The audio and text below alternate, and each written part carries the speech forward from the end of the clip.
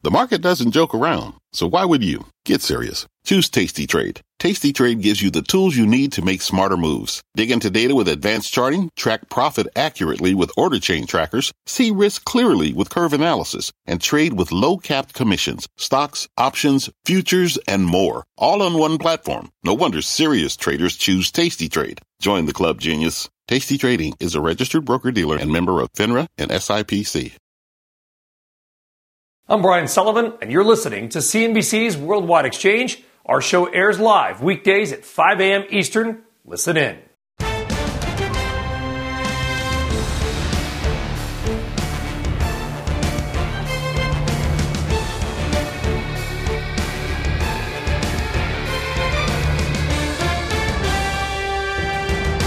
And welcome to Worldwide Exchange. It's 5 a.m. here at CNBC. Here is your top 5 at 5.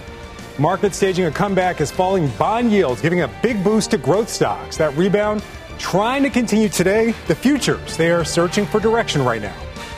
Oil also trying to rebound after a dramatic tumble with crude falling back below $100 a barrel amid mounting recession fears. We're going to dive into the price action. And breaking news on the energy front with the word that OPEC Secretary General Mohammed Barkindo has died. The very latest on his sudden passing. And UK Prime Minister Boris Johnson facing a fresh political crisis after two of his top cabinet members resign suddenly. We're live in London with the very latest. And Amazon apparently having an appetite for a deal, teaming up with one of the food ordering companies to get into the meal delivery business. It is Wednesday, July 6th. You're watching Worldwide Exchange right here on CNBC. And good morning. I'm Frank Holland in for Brian Sullivan. Thanks for watching Worldwide Exchange. Let's kick off the hour with a check on the markets and your money right now. Futures, as we said, they are struggling for direction. Stocks staging a comeback to finish the session off lows yesterday, thanks to falling bond yields boosting growth stocks. The Dow closing down 129 points. The S&P eking out a slight gain, while the Nasdaq finished up about 1.75%. And speaking of bond yields, let's get a check on treasuries and the bond market flashing some fresh signals of recession worries, with the 10-year yield rising above the 10-year on Tuesday. The 2-year rising above the 10-year on Tuesday, also known as a yield curve inversion. The 10-year now currently at 2.813%. Take a look at the 2-year. It's right at the top of your screen, 2.824%. Again, an inverted yield curve right there. We also want to check on the oil market after WTI fell below $100 a barrel on Tuesday. Right now, we're seeing WTI just a tick over $100 a barrel. Brent crude, pretty comfortably above $100 a barrel at 104. Natural gas also much higher today, up 2%. We also have to get a check on cryptocurrency. Bitcoin right now just above 20,000 at 20,133, down very slightly at this moment, of course. Cryptocurrencies trade around the clock. Ether's price down very slightly as well, just above 1,100. Both of them 70% off of their highs. The action coming as another crypto lender announced it's filing for bankruptcy. Much more coming up on that. All right, let's go worldwide right now. Our Juliana Tattlebaum. She's in our London newsroom with much more on the early trade over in Europe. Good morning, Juliana. Frank, it's great to see you. Well, here in Europe, equity markets are on the rise, on the mend after yesterday's steep sell-off. We've got green across the board, but we have come off the highs of the day. So as U.S. futures turn negative, we are seeing a little bit of the shine come off this rally. To put this into context, yesterday the Stoxx 600 dropped more than 2%. So different trading session to what you saw stateside. We didn't get that big boost from rate expectations changing for growth stocks. Instead, we just saw stocks trade lower. The energy crisis firmly in focus here in Europe, and also recession fears. The Eurozone PMIs yesterday confirmed a grim picture for the continent moving forward. But we are seeing green across the board from a market perspective. Turning to the sectors, this is what the picture looks like this morning. We got at the top of the board, media up 2.5%. Also strong demand for the retail sector up 2.4%. Technology catching a bit up 2.1%. And interestingly, travel and leisure up 2%. We were up more than 3% at one stage this morning, despite all the travel chaos that continues in Europe. On the downside, we've got banks underperforming, down about 0.9%, oil and gas down 0.5%. But overall, it is a positive session coming together. Here in the UK, investors keeping a close eye on the political situation. And I know you've got Steve to give you the latest there. That's absolutely right. Juliana, thank you very much for the latest on the early trade over in Europe. Now to that breaking news with word that OPEC Secretary General Mohammed Barkindo has passed away. Our Steve Sedgwick is live in London with much more. Steve, I know you're very familiar with the former Secretary General and also the OPEC meetings. How do you see this impacting the oil market and, the next moves of OPEC?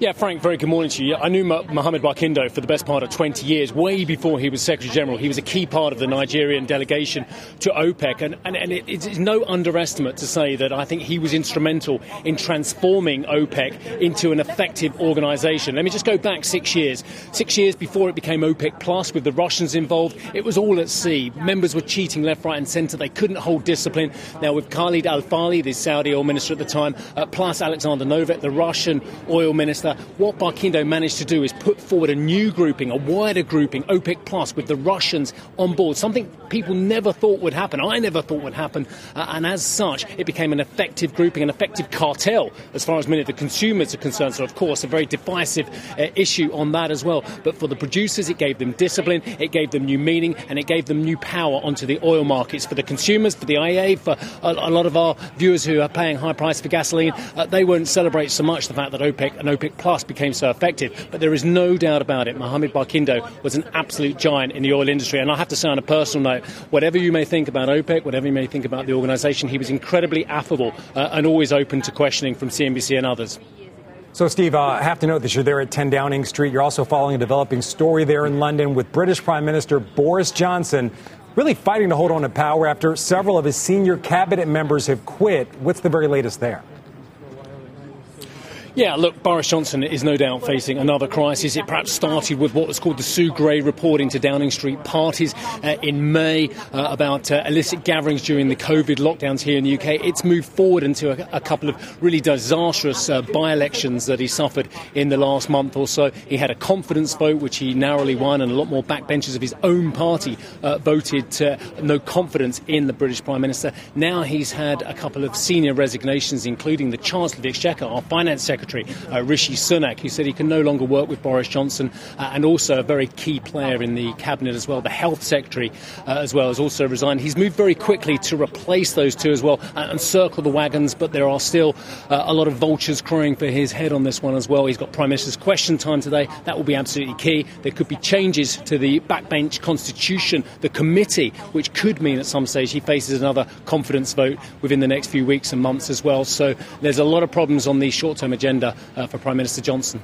So, Steve, before we let you go, I got to ask, what happens next? Let's say, Boris Johnson's managed to survive this latest challenge. What are the next steps, and what does that mean for the UK? Well, politicians here in the UK, they get lovely long holidays, Frank, and the next one is due to start on July 21st, the summer recess as well. If Boris Johnson can make it to that stage and regroup and concentrate perhaps on the big policies, the support for Ukraine, the cost of living crisis, fighting inflation, and trying to round off the COVID crisis as well, then he may well indeed survive as well. But the rebels are really very, very much on the ascendancy here as well. He's got a couple of former cabinet ministers as of this morning who are against him as well and may potentially see themselves as potential suitors for his job as well. I'm just looking behind me just in case you had anyone coming out of number 10. Nothing at the moment. So there could well be changes to the constitution of the Conservative Party very, very soon, which means he could well face another immediate challenge from backbenchers who have no confidence in him. Otherwise, it's likely he will make it to that summer recess, and then who knows what will happen next. But it seems almost certain he will not resign unless the resignations we've seen so far becomes a torrent and we see more cabinet ministers resigning. All right, Steve, we know you're going to bring you the very latest. Hard not to hear the other reporters all around you right there on 10 Downing Street waiting for the very latest. Thanks for that update. We appreciate it. All right, investors are bracing for key data on the state of the economy today. This morning, we get the first taste in this week's wave of jobs data with the May job openings and labor turnover survey, also known as the JOLTS report. Then at 2 p.m., we get the minutes from the Fed policy meeting last month and signals on the next steps in its rate hike strategy. For much more on this, let's bring in Chuck Self, Chief Investment Strategist with Tandem Wealth. Good morning, Chuck. Good morning, Frank. So, Chuck, a lot to unpack here. Got a lot going on in the UK. We got a lot going on here in the U.S. Just going to kind of run it down really quick. Right now, markets flat to slightly higher after a big rebound on Wall Street yesterday. We got falling bond yields, the 10-year falling, possible yield curve inversion. I'm just reading it off. It's a long list, Chuck. So you're going to have a lot to talk about. Could signal a recession. And then the Fed minutes later today. Also, the JOLTS report. So like I said, a lot of data, a lot of information. How do you see that shaping up the markets today? And also what we're going to hear from the Fed? Well, we pretty much know what the Fed feels about things. The governors have been very positive about that they're going to continue to raise rates for a while. The JOLTS report could be very important. 11 million is the consensus. And if it's significantly different from that, that could be market moving, maybe in a different way, in that if it's very high, the market might like it because they might think, well, the Fed is going to slow down. And so that's going to be a very important report to look at. We actually think the Fed is going to slow down. So we're looking forward to seeing that report. All right, some other big news out this morning. The Secretary General of OPEC passing away overnight. Obviously, energy, the whole energy complex has been very volatile. We've seen some big rises. Recently, we've seen a fall in oil prices. How do you see this impacting the energy market that's also very sensitive to these recession fears? Well, like other markets, when a bull market is happening in a certain sector, let's say the energy sector in this case, you can have some very quick, big declines. And we certainly have seen that lately. But when you look at the long term, the oil market and commodities in general are the place to be over the next few years. They're going to become the TINA, that there's no other alternative, as stocks and bonds continue to have problems. Yes, bonds have declined, yields have declined lately, but it's still going to be relatively range bound. And stocks, especially if we're going into a recessionary type of time, are going to have problems. So we are very positive on energy. Obviously, that was the only sector that's been up so far this year, and we think that's going to continue. So, Chuck, you're positive on energy and other commodities, but recently commodities have taken a bit of a dip. I was just looking it up. Gold's down about 4% over the last month, despite inflation, and often it's seen as an inflation hedge. We've seen copper down more than 20% over the last month. A lot of people feel like that's a leading economic indicator. And one that I was really curious, I'm going to get your take on this. Palladium's also down about 2%, 3% over the last month. And that's something that we need for everything electronic we have in the whole world. And the supply has definitely been, let's just say, lessened due to the Russian-Ukraine war. Why aren't we seeing rises in those commodities, and what should that tell us about the markets? Well, the U.S. dollar has been so strong, and that has affected all the commodity prices, whether it's oil, precious metals, copper, some of the other metals that you talked about. But again, we think this is a short-term situation. Certainly with lower yields, the U.S. dollar becomes less attractive. And most importantly, if the market starts to feel that the Fed is not going to be raising as quickly or as long as they expect, then the dollar is going to drop significantly. And because we have negative real rates, it's going to be a place to go to will be the precious metals, and especially metals such as palladium that also have an industrial component that are short in supply. Yes, the economy may slow down, but automobiles, which is the major user for palladium, is going to consider to be made, and more palladium is needed in electric vehicles than in gas or diesel vehicles. So we're bullish on all the precious metals, and we think especially gold stocks should be bought here on this dip. All right. Well, dollar price up 4% over the last month, impacting a lot of different sectors, including commodities. Chuck Self, we appreciate it. Thank you very much. Thank you very much, Frank. All right. When we come back here on Worldwide Exchange, the German government reportedly said to step in and step up to bail out one local gas giant amid that country's growing energy crisis. Plus, energy woe is just one part in a growing list of issues facing the European Union and growing worries around its economy. The growing signals of deeper trouble ahead. And Walmart reportedly warning suppliers of price hikes ahead, the new moves by the retail giant to navigate rising costs. A very busy hour still ahead when Worldwide Exchange returns.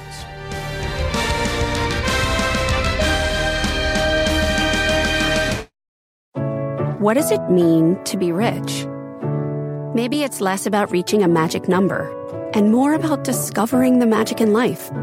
At Edward Jones, our dedicated financial advisors are the people you can count on for financial strategies that help support a life you love. Because the key to being rich is knowing what counts. Learn more about our comprehensive approach to planning at edwardjones.com/findyourrich. Edward Jones, member SIPC. Life is a highway, and on it there will be many chicken sandwiches. But there's only one McCrispy. So go ahead and hit the turn signal if you know about this juicy gem of a detour. All right, welcome back to Worldwide Exchange. Shares of German gas giant Uniper falling today on word that the government there is in talks with the company about a possible bailout. Now, this move comes as Uniper, which relies very heavily on cheap Russian gas, grapples with Moscow cutting off the supplies. The German energy crisis, just one piece of the puzzle that is Europe's economy and leading to growing concerns about its economic strength. The euro hovering at its lowest levels in roughly 20 years amid mounting fears of recession hitting that region. For much more on the state of Europe, let's bring in Chris Williamson, IHS Markit Chief Business Economist. Chris, thank you for being here with us. Hi there.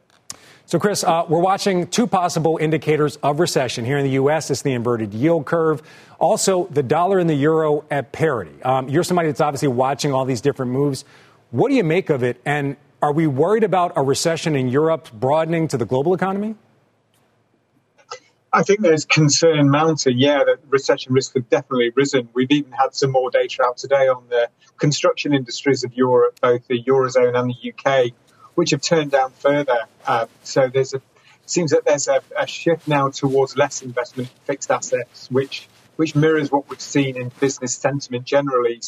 So the numbers that we've got now, especially in Europe, are on the surface not particularly worrying. But in terms of current activity, but it's those future indicators that are rattling the markets. Things like order books, orders, inventory levels, and so forth, business expectations. These are all now down to some of the lowest levels that we've seen for a few years, which is worrying because we've normally dipped into this territory when you've had a tightening of pandemic restrictions, for example. We've not got that at the moment. This is all about recession fears mounting, forming a sort of vicious cycle of confidence sagging, bringing growth down further. It's led by Europe, where you've always got inflationary pressures and the prospect of further gas supply constraints kicking in the winter, really painting a bleak picture of production capabilities and rising cost of living, hampering economic growth through the year. Less so in the US, but there's this spillover, this whole business confidence issue now, which is preying on minds.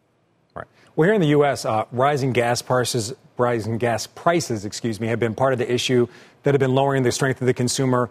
Is it similar over there in Europe? Have rising gas prices or rising heating oil prices in some cases, have that dampened the strength of the consumer over there? What does demand look like? Absolutely. This is key to it all. The oil energy price is really key to what's happening at the moment in terms of souring sentiment. Obviously, with currencies weakening, as we've seen with the euro, as we're also seeing with pound sterling, that simply exacerbates the increase in global energy prices, which are normally dollar denominated. So it's costing more to buy energy than before, simply because of those exchange rate effects. So it's magnifying the impact. We've also got concerns in Europe about gas supply coming from Nord Stream and so forth. The Russian sanctions causing this big energy crunch here in Europe. We're at the stage now where companies are saying they might not be able to operate in the winter when the gas supplies are restricted. So this is fueling further this whole downturn fear that could just keep rolling throughout the year. Chris, I think you might have been burying the lead there. A lot of companies saying the price of energy might stop them from operating. That's pretty shocking, especially just to hear and how that's going to impact a lot of people over there in the Eurozone. One last question before we let you go. I know you're also looking at PMI, the Purchasing Managers Index. I know you touched on it a bit earlier, but what are you seeing? What does that signal to you, those numbers? Because you're still seeing some growth there in the Eurozone. Yeah, we're still seeing some growth at the moment, but again, it's those forward-looking indicators. The gap between growth of output and demand is the key one to look at here.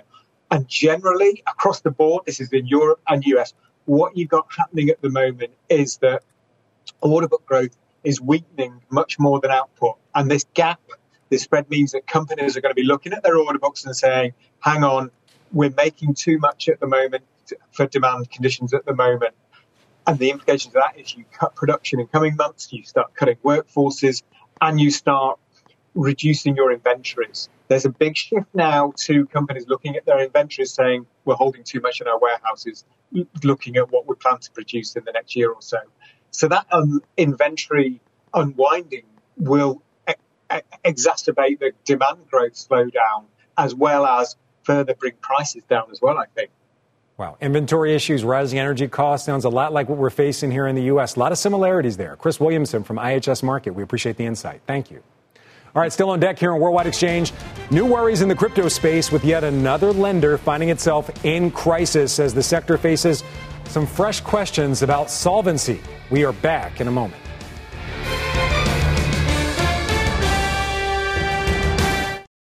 Life is a highway, and on it there will be many chicken sandwiches. But there's only one McCrispy. So go ahead and hit the turn signal if you know about this juicy gem of a detour. At Capella University, you'll get support from people who care about your success. From before you enroll to after you graduate, pursue your goals knowing help is available when you need it. Imagine your future differently at capella.edu.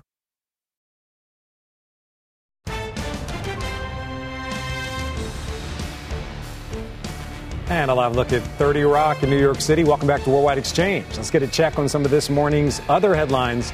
NBC's Philip Mena. He's in New York with the very latest right there by 30 Rock. Hey, Philip. Inside the building, in fact. Frank, good morning. Vice President Kamala Harris made a surprise visit to Highland Park last night. The VP spoke about access to high-powered rifles like the one used in the parade attack. The 21-year-old shooting suspect has been charged with 7 counts of first-degree murder. But the state's attorney made it clear that there would be more charges coming. The death toll from that July 4th attack has grown to 7. This includes parents Kevin and Irina McCarthy. The couple leaves behind a 2-year-old boy who was found during the chaotic aftermath and reunited with his grandparents. A GoFundMe for the family has raised nearly $2 million. 30 million Americans are under the threat of wicked weather. A tornado touched down in Bowie, Maryland, just east of Washington, D.C. Several trees there were toppled and shingles were ripped from roofs. And down in New Orleans, bands of heavy rain flooded the streets. It took about an hour for floodwaters to drain in parts of the city. Finally, this morning, Stranger Things 4 is now the second Netflix series to hit over 1 billion hours streamed. Only Squid Game had more. The sci-fi hit is now the most popular English-language series on the platform just days after the release of Volume 2. That's it from here, Frank. Send it back to you. I've never seen it, Philip. Have you ever seen it before? I watched the first season, but there are just so many things out there. My attention span went away, and I haven't gotten back to it yet. It is good, though, the one season I saw. Yeah, I'm pretty excited about Umbrella Academy on Netflix. That's one of my favorite shows this season's been great, but never have seen Stranger Things. I'm a big sci-fi fan. I got to check it out. Philip Mena in New York. We appreciate it. Thank you. All right. All right, still on deck. Oil bouncing back after falling just below $100 a barrel. We dive into the price action and whether a further pullback could take shape. And if you haven't already, follow the podcast. If you miss Worldwide Exchange or Brian Sullivan, check us out on Apple, Spotify, or many other podcast apps and Worldwide Exchange. We'll be right back.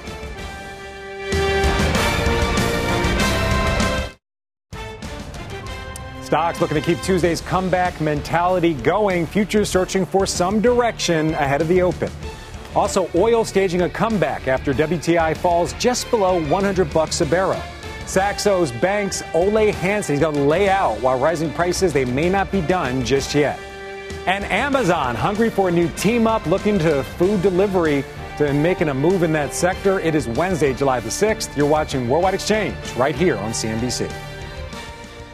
Welcome back. I'm Frank Holland in for Brian Sullivan. It is just about 5:30 a.m. here on the East Coast. Here is how the markets and your money look right now. The futures, well, they're off their lows of the morning. They were about flat to slightly higher earlier. Right now, well, they're down very slightly. All of them down across the board right now. We're waiting for this to work. All right, here it goes. Down about 0.5% almost. Looks like right now the Dow could open up about 30 points lower right now. But again, it's very early. We are going to see changes throughout the morning. Yesterday, we saw a comeback to finish off the session thanks to falling bond yields. They really gave a boost to growth stocks like Roblox, DocuSign, et cetera. The Dow closing down 129 points. The S&P eking out a very slight gain, while the tech-heavy NASDAQ, that finished up 1.75%. And speaking of bond yield, let's get a check on treasuries right now. The bond market flashing some fresh signals of possible recession, boosting those recession worries. The 2-year yield going above the 10-year yield. Right now, we're seeing it right here. 2-year, as you can see, 2.834. The 10-year at 2.811. You kind of see it fluctuating right now. This is what we call the inverted bond curve. And oil prices, they're also recovering from some losses after yesterday's session that saw WTI crude close just below $100 a barrel for the first time since late April. Supply concerns returning to the forefront, even as worries about a global recession, they just kind of linger. We're seeing WTI right now just a tick above $100 a barrel, up very slightly this morning. Brent crude well above $100 a barrel at 104 right now. Also, gas prices in Europe, they're pulling back today after they spiked yesterday. Norway's government intervening to end a strike that had cut oil and gas output, which could have only worsened the energy crunch there on the European continent. But Europe, it's not out of the woods just yet. Russia is set to temporarily shut the Nord Stream 1 pipeline, which runs from Russia to Germany for annual maintenance starting next week. Here's a graphic of it right here. You're seeing just the way it travels right here. That's just adding to fears the Kremlin, they may not turn those taps back on again. Let's talk much more about all of this with Ole Hansen, the head of commodity strategy at Saxo Bank. Ole, thanks so much for being here. Got to start off right now. What are you seeing when it comes to the commodity market right now? I know you're forecasting a possible bounce, but what's going to be the catalyst for that bounce with all these headwinds that we're seeing? Good morning, Frank. Well, it's first of all, we need obviously to see this market stabilize somewhat. We need to see China get its act together. Again, we need to see growth pick up there. We need to see the lockdowns start to ease. But then also, I think we need to see this quite extremely recession fear that has crept into the market over the past months. We need to see that start to tone down a little bit. Yesterday was very interesting, and I think we also just have to accept the fact we're into July, we're into the silly season where liquidity tends to dry out, and that basically makes these movements quite often quite extended. And reaction function, what we saw yesterday, really, you mentioned gas price in Europe, and that I think really started the whole thing. Gas prices surged higher, the dollar surged higher against the euro, and this strength in the dollar hitting a 20-year high against the euro basically was the trigger that sent the commodity sector as a whole sharply lower yesterday. So a lot of concerns there. I know you called it a capitulation across all sectors when it came to commodities and things like that. We're talking about the dollar and the euro having parity, recession fears in the U.S., inverted yield curve, a lot of different things going on. If there is a slowdown, what commodities do you expect to be hit the hardest? Well, I think at this stage, it will obviously be those that are most growth and demand dependent, which is the industrial metal sector. But we have to accept the fact that they have dropped quite significantly already. We are down to more than a year low, primarily driven by the weakness coming out of China. We obviously do not expect this weakness to last much longer. We will see a pickup in demand there, so that probably will alleviate some of the fears. Also, we have to accept the fact as well that the whole transformation is not going to die by what we've seen recently, because the move towards becoming less dependent on Russian oil and gas is very strong, and that basically means the green transformation will continue to require a lot of these industrial metals. So at this point, a real deep recession. Probably the oil market, but at the same time, we have so very tight conditions. So you can almost argue right now we almost need a small recession in order to balance the oil market by just keeping the prices at current levels. I think you're the first person that I've at least heard say we need a recession. That might be a contrarian view, Ole. So just looking forward to Q3, a lot of different things going on. You mentioned it's the silly season when it comes to liquidity. So how does that impact the price of energy and the price of some of these industrial commodities? You're talking about things like palladium, platinum, et cetera. Also neon, also something that's really needed around the global supply chain. It just basically means that in the short term, investors and traders are more focused on reducing positions and adding risks to their portfolio, and that's part of the reason why we're seeing this weakness. When we return on the other side, I think the market will obviously first of all look at the inflation threat, which potentially has eased a bit by the market's own actions. The FOMC is now almost predicting higher rates than the market is, and that also will attract some attention. But the fact that we are seeing yields coming down will also ease some of these concerns. So I think with that, the focus will return to the supply side, and there we still have structural issues, both in the mining industry, both in the energy sector as well. And I think these are eventually what will underpin the prices and will support higher prices into the second half. So, Ole, I don't want to take you too far out your wheelhouse, but we have you just for another minute. You did mention in your notes that you believe that commodity prices, they might have an impact not only on our Fed, but central banks around the globe and their plans to hike rates. Where do you see commodity prices fitting into that? We've heard here in the U.S. it's all about inflation and also jobs, but you're saying commodities are also another factor? Commodities, I think, is all over the inflation, because it is the rising input costs since the pandemic, and obviously accelerated by the Russian invasion in Ukraine, that has brought about these very high prices. U.S. is now benefiting from much sharply lower gas prices that will start to turn up in the utility bills over the coming weeks and months. And the food prices has come down sharply as well. So I think the lower input cost, at least for now, is going to take some of the sting out of this extreme nervousness about the inflation and the recessionary impact it will have. All right, Ole Hansen, we appreciate the insight on the commodity market. Have a great day. All right, let's get a check on some of your morning's top stories. Silvana Henao is here with those. Good morning, Silvana. Hey, Frank, good morning. Well, Amazon is taking a prime step into the restaurant delivery business. It's buying a 2% stake in Grubhub and will offer Prime members access to the service for a year. Amazon customers will get free delivery on orders over $12 in the 4,000 cities where Grubhub operates. The move could drive traffic for Grubhub, which has lost U.S. market share to DoorDash and Uber Eats. The deal is also a major relief for Just Eat Takeaway, whose shares have tumbled 70% this year as investors demand it sells or finds a partner for Grubhub. Just Eat Takeaway bought Grubhub for nearly $6 billion last year. Walmart will charge some suppliers new fees to transport goods to its warehouses and stores due to rising fuel and shipping costs. That's according to a memo seen by the Wall Street Journal and Reuters. Walmart will impose the collect pickup charge based on a percentage of the cost of goods being received and a fuel surcharge based on the cost of gas to ship the orders. Last month, Walmart cut its profit forecast for the year, blaming rising fuel and labor costs.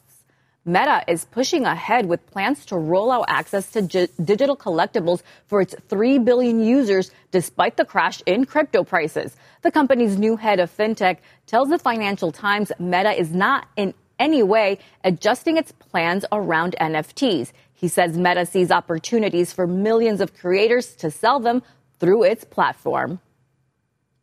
Very cool. Yeah. Digital collectibles. I don't know if I'm quite into like the NFT digital collectible world, but you know. Right. It's still pretty cool to see what's out there. Yeah, I still got a bunch of comic books, Silvana. I'm analog. All right, Silvana Henao, thank you very much. You got it. All right, let's get a check on crypto prices right now. Bitcoin just above that key, which become a key level, just above 20,000 right now at $20,200 right now. Ether currently at about 1,100, just under 1,150, up very slightly this morning. Now, this news, this movement in the price action, is another crypto lender has filed for bankruptcy protection. Our Mackenzie Sagallo, she joins us now with the very latest. Mackenzie, great to have you in studio instead of out in the Bay. It's good to be back. So, Frank, there are a growing number of crypto firms swept up in a serious liquidity bottleneck right now. Digital asset brokerage Voyager Digital filed for Chapter 11 bankruptcy protection late Tuesday, just a few days after the platform paused all customer trading, deposits, and withdrawals. Now, in that filing, Voyager said that it had more than 100,000 creditors and liabilities in the range of $1 to $10 billion. It is now the second high-profile crypto firm to seek bankruptcy protection. The once very prominent crypto hedge fund Three Arrows Capital filed a Chapter 15 petition this past Friday as part of a court-ordered liquidation. It's really this perfect illustration of the dreaded contagion effect at work. It was only last week that Three Arrows Capital defaulted on a loan to Voyager worth more than $670 million. Now, at the time, Voyager said that it wasn't a problem. They had enough cash to carry on as usual. That clearly wasn't the case. And this shows just how significant and swift the domino effect can be in the crypto market, which is why it's especially troubling that several other big name lenders in the digital asset space appear to be on the brink of liquidation. Yeah, a lot going on in the crypto space right now. I'm looking right here. Bitcoin and Ether, 70% off their highs. Solana, 80% off of their highs. Exactly. Off its high, But I also want to talk to you a little bit more about those lending platforms that you mentioned. Mac, last week, right here on CNBC on Crypto Night in America, you and I were talking about Voyager Digital announcing it was suspending all withdrawals, all trades, even all deposits. Celsius did the same thing just over 3 weeks ago. Are those customers ever getting their money back? And what does that mean for just the investability of cryptocurrency? I mean, from what I hear, you can't really unring that bell. Once a platform suspends withdrawals, it's typically over. You mentioned Celsius, which sort of set this trend into motion nearly a month ago. There's Voyager Digital. You also saw CoinLoan and CoinFlex announce new restrictions, including some outright halts. Meanwhile, you have names like Babel Finance, BlockFi, and Vault suffering some serious insolvency issues. And the little guy is really exposed here. Remember, many of these platforms exploded in popularity because they were offering almost unbelievable returns of up to 20% APY. But now a lot of analysts are starting to say, hey, you know, that time of easy yield and decentralized finance, it's over. Wow. And, you know, I'm going to say what I said to somebody else last week. That wasn't a pep talk for crypto investors. Sounds like there's a lot of problems. So just based on what you're saying, another question. If these projects do fail, what does that signal for the sector as a whole? I mean, we're potentially looking at billions of dollars that could ultimately be liquidated in order to free up cash to pay off debts. And there's a lot of uncertainty about the timing and scope of these possible asset sales. Cumberland, a digital asset trading firm, says that all the unknowns surrounding the solvency crunch are hanging over the market like a cloud right now. And I mean, so much of this industry does operate on optics, right? So it's especially problematic when you have a lender say that all is fine one day and then they shut off the on and off ramps to cash the next. It totally erodes confidence.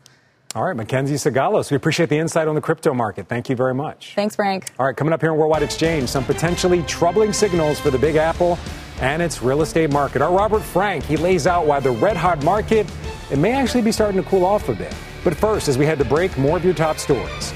Two of the top members of the Senate Intelligence Committee are calling on the FTC to investigate TikTok and its parent company ByteDance. Chairman Mark Warner and Marco Rubio citing TikTok's repeated misrepresentations over its handling of U.S. data for that move. Spirit Airlines getting the all-clear to expand at Newark Airport. The Transportation Department giving the airline the 16 available spots that were abandoned by Southwest Airlines. And Ben & Jerry's is suing parent company Unilever to stop the sale of its Israeli business to a local licensee. The ice cream brand saying Unilever's decision was made without the approval of its independent board. Worldwide Exchange. Back in a moment. Stay with us.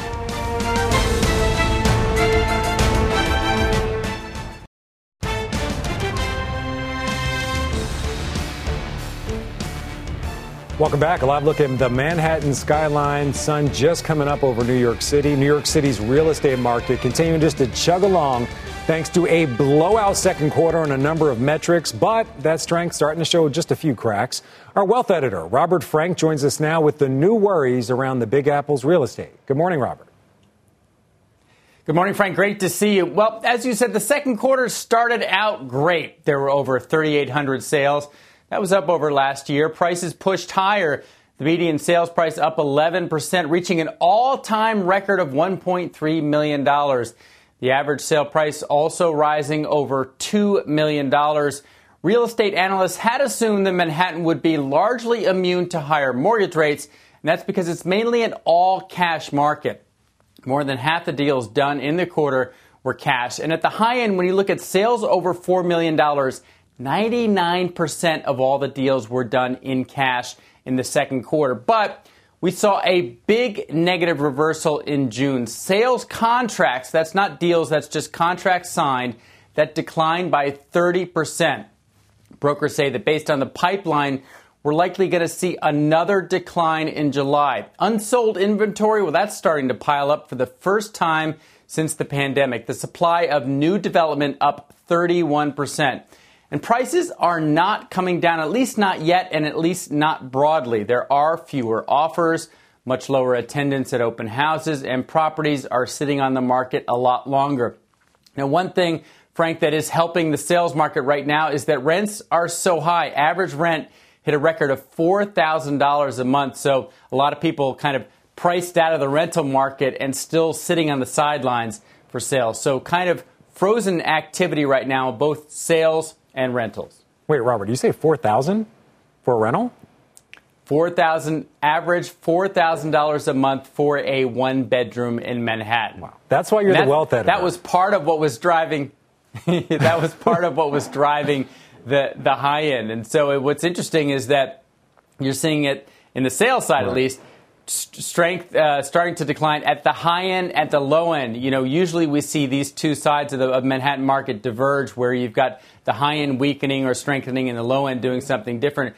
This is the first cycle I've seen where both the high and the low are struggling for different reasons, but they're both going down. Robert, I think a lot of people hope it's the last time you see a cycle like this. Wow. You know, my relatives always say you got to be rich just to be poor in New York City. Wow. 4,000. All right, Robert Frank, we appreciate it. And we got to do the Frank and Frank show. We keep talking about it, but we never do it. Good to see you. Frankly speaking. All right, on deck here at Worldwide Exchange, stocks Tuesday turnaround fighting to carry over in today's trading session. All right, Jon Najarian is standing by with where he's seeing action within the markets. And if you haven't already, follow our podcast. If you miss Worldwide Exchange, check it out on Apple, Spotify, or other podcast apps and Worldwide Exchange. We'll be right back.